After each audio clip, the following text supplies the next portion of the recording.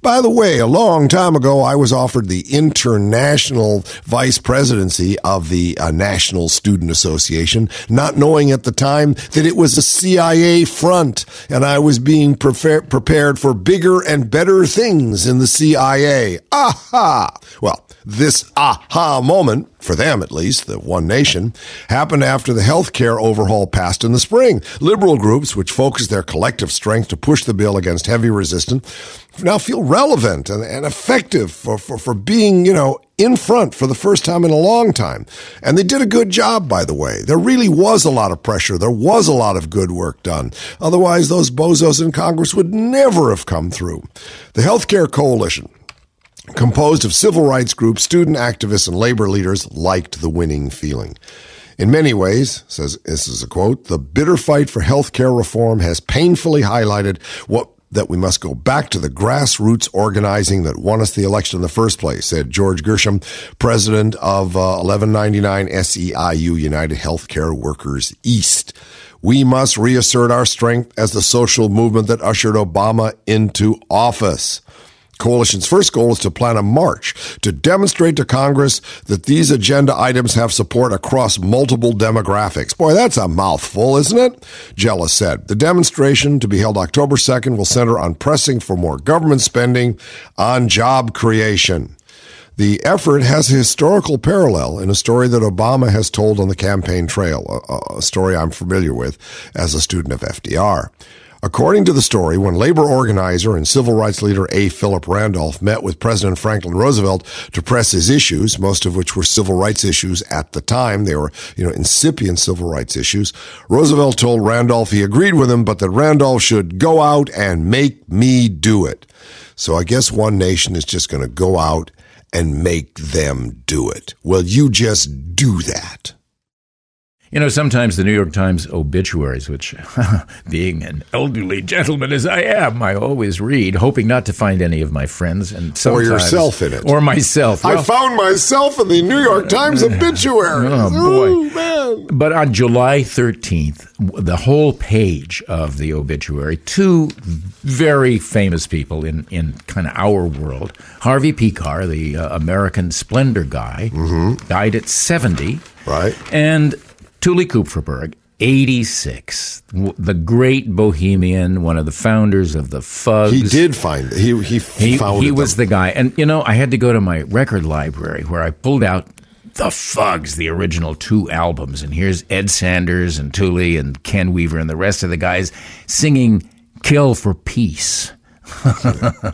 Group Grope, Frenzy, Dirty Old Man, and those wonderful William Blake things that Sanders did. Supergirl and Seize the Day and Boobs a Lot. Those were great records, man. We couldn't play any of them on the radio. Well, I did. Remember what happened to me? I played Johnny Pissoff on KMET in Los Angeles, dedicated it to the FCC, and got fired. One of my many firings from radio. So I have to thank Tuli for that. You want to tell us a little bit about this? Well, he was 86, as I said, and he'd been in poor health for quite a while.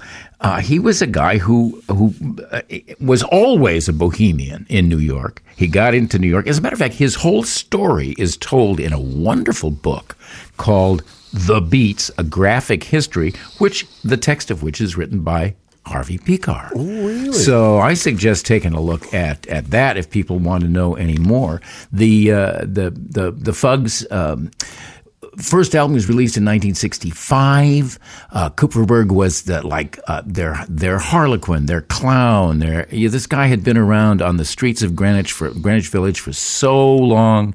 And when I met and interviewed him, he was just a great figure, almost because he was so much older than I was, like a legend, like a legendary guy. Yeah. So yeah. I'll read a poem of his at the end of the show today. But Harvey. Now, Harvey Pekar, believe it or not, graduated like myself from Shaker Heights High School in 1957. Yeah, really, Harvey. Wow.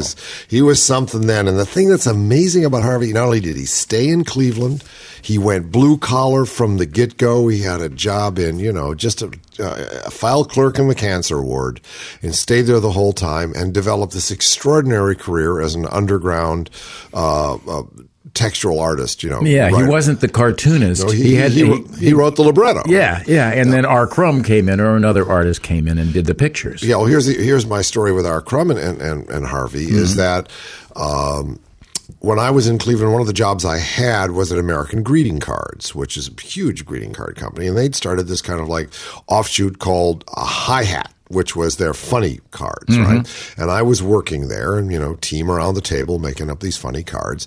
And I'd been there like a week or so, already turned out a really dandy card. I remember it said, showed a guy in a graduation gown and said, you're graduating, you're prepared for the future, your eyes are bright, your jaw is firm, you open up and your fly is open. Great, but sold a lot. So then about a week in, 2 weeks in, they come give me this piece of paper from Human Resources to sign. And at the bottom of the employment form, I have to sign a loyalty oath. I am not now, never have been a member of the United States, anything about violent overthrow of the United States government, et cetera, et cetera. I said, no, I won't do this. So they put pressure on me to do it. And the next day I showed up, or 2 days later, I showed up in an army helmet and a fake rifle. And I went around the room guarding the room against communists. I was out. You were gone. And you know who took my place? R. Crumb. Yeah. He was next in line. So anyway, with Harvey, famous curmudgeon, right? So I went back for my 50th at Shaker Heights High School, and I called him ahead of time from here because I'd kept in contact with him. I said, Harvey, you're going to be at the reunion. Why should I go to the reunion? I said, well, okay, well, let me come by. I'll say hello. Well, why do I want to see you? I said, okay, that's it, Harvey. I said, you can do the whole curmudgeon thing for the rest of the world. You can make a fortune being a curmudgeon. I don't care. Maybe your girlfriend likes it in bed. It's me, Peter Bergman. Stop it. Okay, come on over. So I went over. We spent some time. His lovely wife, who really was kind of like making his world for him, right? And we went and talked, and he's one of the sweetest people in the world. And to my mind, one of the most unusual, dedicated, and pure artists we've ever had. Well, there's two of them together, and they're on the same bus. Yes, they are. And they are going to beat heaven. Oh, my home. Yeah, they beat the rap, and now they're going to beat heaven. Yeah, the Alpha and the Omega. We're at the Omega, the end of the show, and we're going to do something special because we did an obit on Tuli Kupferberg, and Dave, you're going to read one of his poems for us. I am. This is I just got a copy of The Beat Scene, which I lost a long time ago. This is a classic from 1960, and it's got poems by everybody who was happening back then, including Tuli, and here just a bit of Greenwich Village of my dreams to go out on. Oh, the times they were. A rose in a stone, chariots on the West Side Highway, blues in the Soviet Union, onions in Times Square, a Japanese in Chinatown, a soup sandwich, a Hudson terraplane, chess in a Catskill bungalow, awnings in Atlanta, Lewison Stadium in the blackout, Brooklyn beneath the East River, the waves pass over, the Battery in startling sunlight, Klein's in Orbach, Love on the Dole, Roosevelt not elected, Hoover under the 3rd Avenue L, Joe Gould kissing Maxwell Bodenheim and puffing on his pipe, Edna Millay feeling Edmund Wilson, Charlie Parker and Ted Jones talking in Sheridan Square Park, and it's cold, man. The Cedar Street bar with cedars in it and autos crashing against the cedars. The Chase Manhattan Bank closed down for repairs to open as the new Waldorf cafeteria. Lionel Trilling kissing Allen Ginsberg after great reading, and the Gaslight, the Limelight changes its name to the Electric Light and features Charlie Chaplin as a swinging waiter, Edgar Allan Poe becoming the dentist in the Waverly Dispensary and giving everyone free nitrous oxide high. Yeah. Thank you, Tuli. Oh, man. Yeah. Rest in Greenwich Village in peace. Radio Free Oz. Here's the Oz team. I'm your host, Peter Bergman, co-host David Osmond. Scott Wildwell, he does all that super media for us. Bill McIntyre produces it. Dave Maloney records it. Chaz Glass keeps the numbers. Tom Gedwillow makes the website happen. Phil Fountain, well, he's the Oz Design Group. He's real pretty. And John Cummin, he's our advisor. Tomorrow, yes, tomorrow.